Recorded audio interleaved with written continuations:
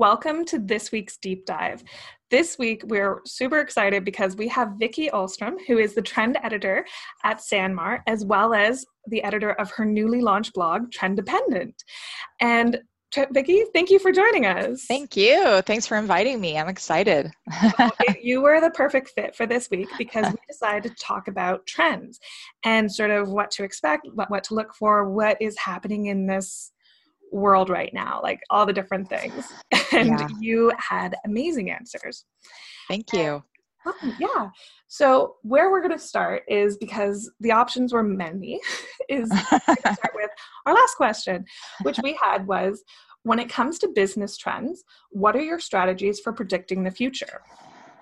And if anyone knows Vicki, is that 280 characters is not enough for her. She's going to need more.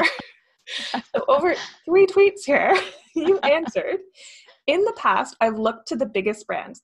Having much to lose, they generally make very measured, well-researched decisions. Some are making great choices, like Lowe's sponsoring New York Fashion Week and making runway backdrops for those designers showing digitally.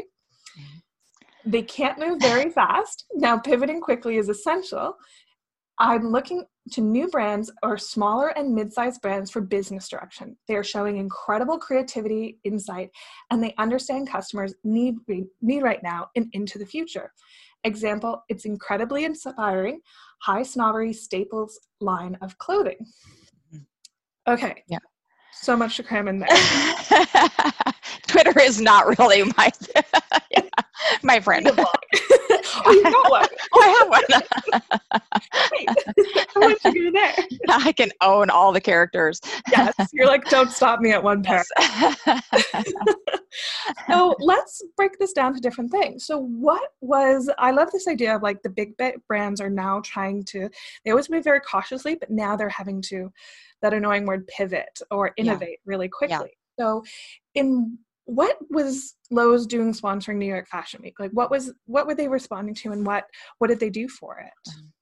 Well, I thought it was so brilliant because we, for several years now, a lot of us have been bringing as much of our world into our home as we could, because finances are tight for a lot of people. So it kind of was needed to be done. Like a lot of people were starting to exercise more at home, because it is expensive to, have a gym membership, but also we just didn't have time. A lot of people had side gigs to make one whole income between a full-time job and maybe a couple side gigs. So we still want to exercise. So they were starting to exercise more at home, and technology was reaching that point where there was actually really great options with Peloton and the Mirror, and now there's a whole bunch of other things too where you could exercise really effectively at home. We were entertaining more at home because it was expensive to go out, and also just maybe sometimes a little scary, like being crowds. Some people were starting to kind of feel not great about that. So there was just a lot of reasons that we were already doing a lot of things at home and nesting, and really looking at our homes as not just a place to be between business trips, but actually a place that we enjoyed being and wanted to just have these sanctuaries built around us to cut down the noise that was outside. And then the pandemic hit, so, and then we're like, well, I wanted to be at home because I was choosing it, not because I had to be, but we did. So it's like, I have this trend theory that micro is macro now, because it's a macro trend that we have been thinking more about things more close to home, things in a smaller way. We had tiny homes. Those have been a big deal for a while. People were really engaged with that. And then we were bringing things in. That was a micro concept, bringing it local. We're more engaged with buying local. Who's the business down the street? Can I support them? And now all of that is just on, hyperdrive with the pandemic and bringing everything in and thinking more personally and locally. And so our homes are really important to us. And there's this whole concept of now investment nesting. So we're not just looking at our home as like, oh, it would just be so awesome if I could just make it a little bit prettier. It's like, no, I get to look at the the money I put into my home as an investment, literally, but also an investment in myself, that this is my sanctuary. This is where I am comfortable. This is where I'm happy. And so it's a luxury to me to have beautiful things around me that I want to have around me. And so a lot of fashion companies are starting to really understand that on a deep level and realizing, well, it's not even just the clothing that I could provide for you because I am a fashion company, but maybe I want to sell a home product too. Like maybe I want to get into selling blankets. Maybe I want to start selling candles or, I don't even know, like Yeah. home furnishings or pillows, or, I have fabric, I could make a pillow. I could, so there's a lot of that bleeding in from fashion into the home world. And a lot of designers have been moving into designing for home for a number of years too. I mean, Vera Wang has a home, Calvin Klein, Ralph Lauren, they've all started selling home product in the last few years. So with Fashion Week, Lowe's, going even a step more into the building materials, people are really getting into do it yourself. And there's the new create it yourself. I love that term, CIY. With pandemic, people have started to actually build some things in their home, or make a lamp or make their own something, and so it's just a perfect extension that for Fashion Week, Lowe's became a sponsor, because as a lot of the designers were deciding how are they showing? Are they showing at Fashion Week? How would you do it if you can't get people together? So, some of them did their, Christian Siriano did a runway in his backyard, and built a runway over his pool and had the models walk over his pool, so Lowe's helped to actually build some of the backdrops for a few of the designers who did do a sort of a runway thing in a socially distanced way, in an outdoor nature space. And it was just really smart because people who watched it are also investment nesting, Yeah. so that's smart, that's smart on fashion's part, and it's smart on Lowe's part to think in this completely new way of a partnership that in the past probably wouldn't have made a lot of sense. And what a neat way for them to kind of get into a trend. Like, you don't think a home improvement company is like, we're going to be trend aware. Yeah. And yet, like, what a neat way, because it also ties into that, the trend. I mean, if anyone hasn't listened to Vicky's presentation at SKUCon, highly suggest go find that, because it was amazing and very scary on how accurate she was. It was just kind of like, what does she know that we don't? But you talked a lot. You talked there, and you have a great blog entry on trenddependent.com. We'll do the plug for you about cottagecore. And so that kind of ties into this as well, is that like how long cottagecore has actually been around for. So can you sort of expand on what cottagecore is for people who are just like, cottage what? Cottage what? Yeah. Yeah. No, it's interesting how fast the word cottagecore is kind of starting to come into a lot of different industries, but cottagecore in a nutshell is it's one of the cores. So it's kind of a lifestyle that has been embraced by Gen Z women, actually, which is interesting. And it's like an aesthetic, essentially. It's about being outside and being in nature and calming down and slowing down and going to more of an analog type of life, where you're like literally walking in the woods with a picnic basket and sitting down on a beautiful, green lawn and throwing out your gingham, blanket and having a picnic and eating strawberries. Like it's this old, like, it's like you're idealizing a time in the world that probably none of these like Gen Zers ever lived in, but it's this idealized world that doesn't really exist, but they want to exist. And it's a lot of gingham and calico and flowers and, mushrooms and strawberries and, just this kind of beautiful world.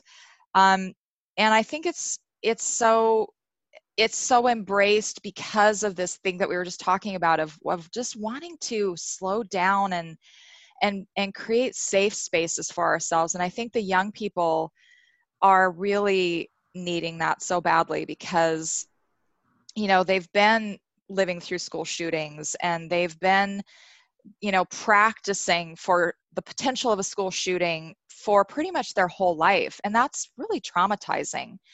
And I think it's so tragic that Gen Z people who are, 7 to 22 or 23-ish years old need to slow down. When has that happened in our lifetime? That's so sad. They should be speeding up. They should be going as fast as they want to go and just like living. And they are like in this place where they just want to cocoon and draw back from the world and slow and be calm and cozy. And so the ironic thing is that it's a world that's being proliferated almost exclusively on social media. So they're using digital platforms to get away from digital platforms. Talk about a rustic lifestyle. Right, to talk about a rustic lifestyle.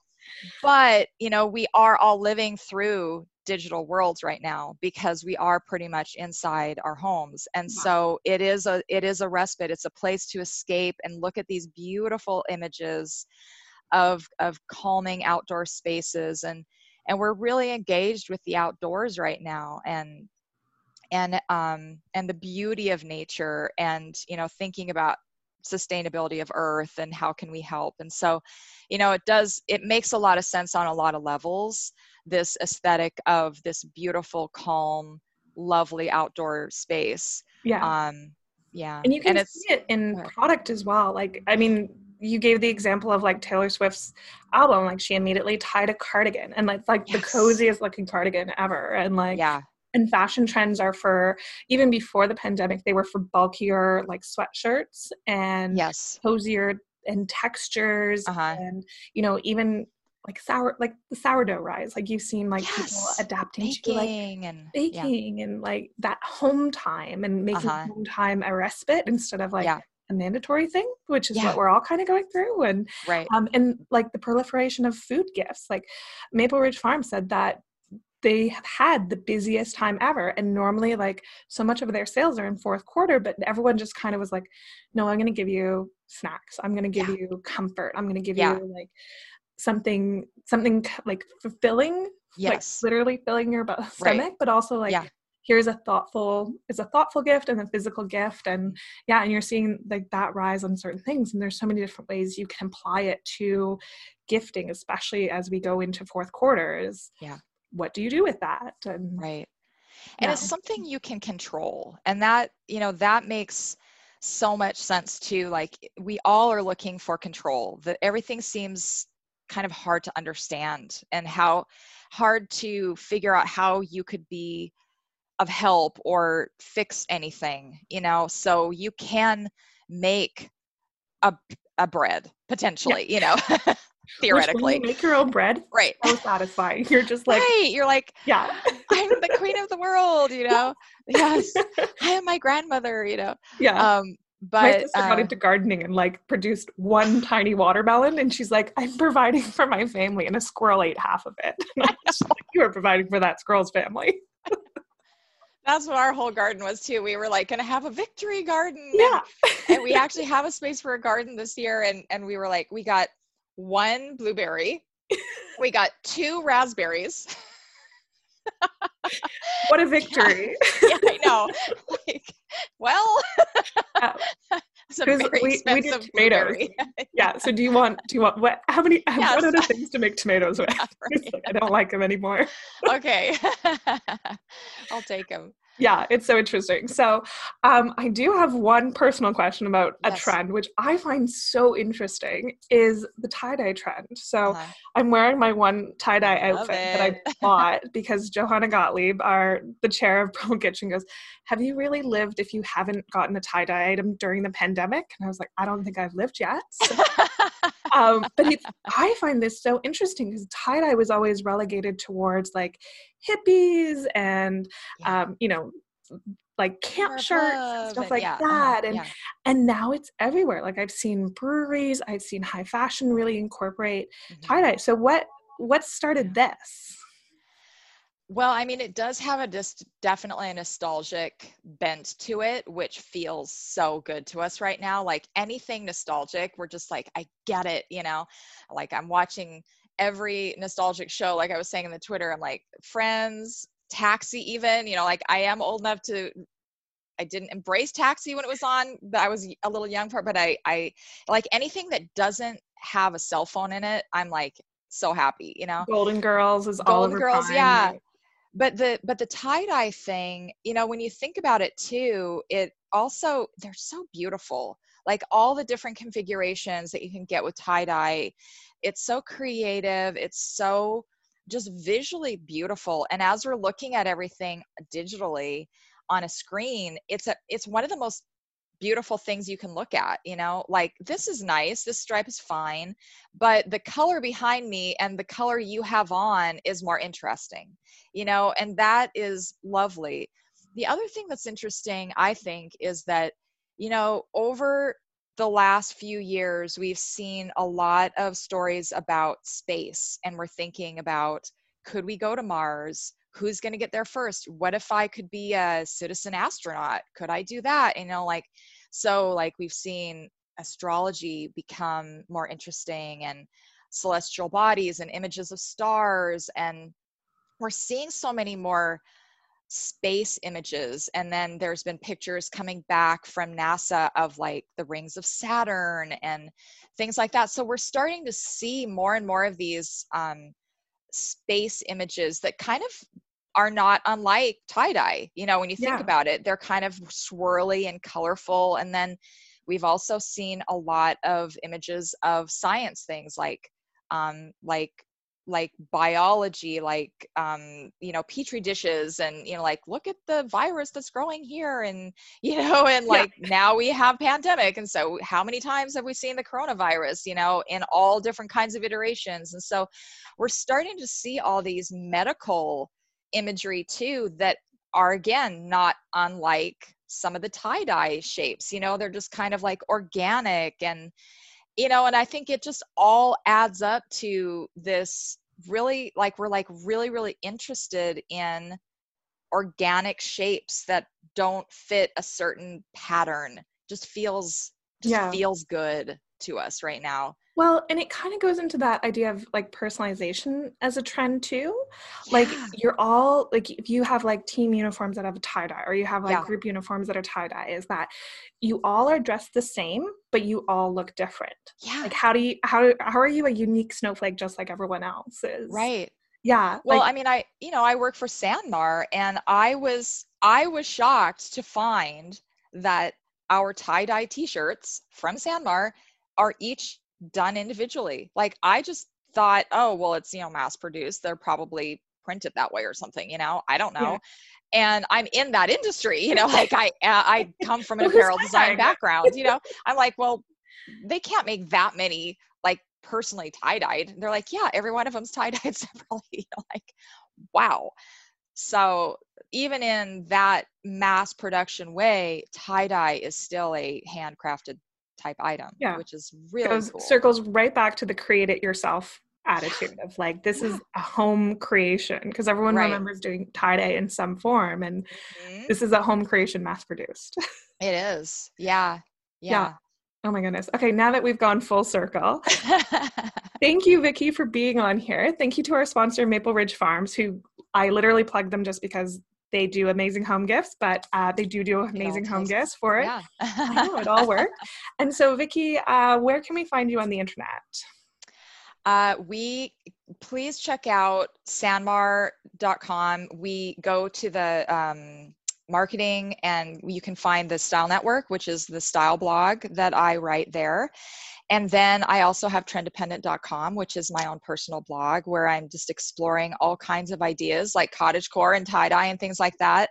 And the fashion aspects, beauty, food, all kinds of industries, and what it means to trend. So check me out there.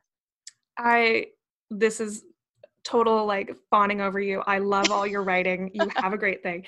People, if you're not paying attention to what Vicki's writing, you're going to be like, who could have seen the pandemic coming? Instead of the rest of us going, Vicki saw the pandemic coming. I know who saw it. Yeah. You're just kind of like, okay, what level of psychic? But you were on trend, and it's a great way to kind of be able to take those tools and share them with your clients and show off, and especially for fashion, is like the writing you do for Sandmar is great. So thank you. I would suggest keep going, but thank you. Everyone, remember to follow us. Join Promo Kitchen on Promo Chat. We have it every Wednesday at 3 p.m. Eastern, noon Pacific, and just follow the hashtag. So thank you again, Vicki. All right. Thank you. Thanks, everybody. Bye.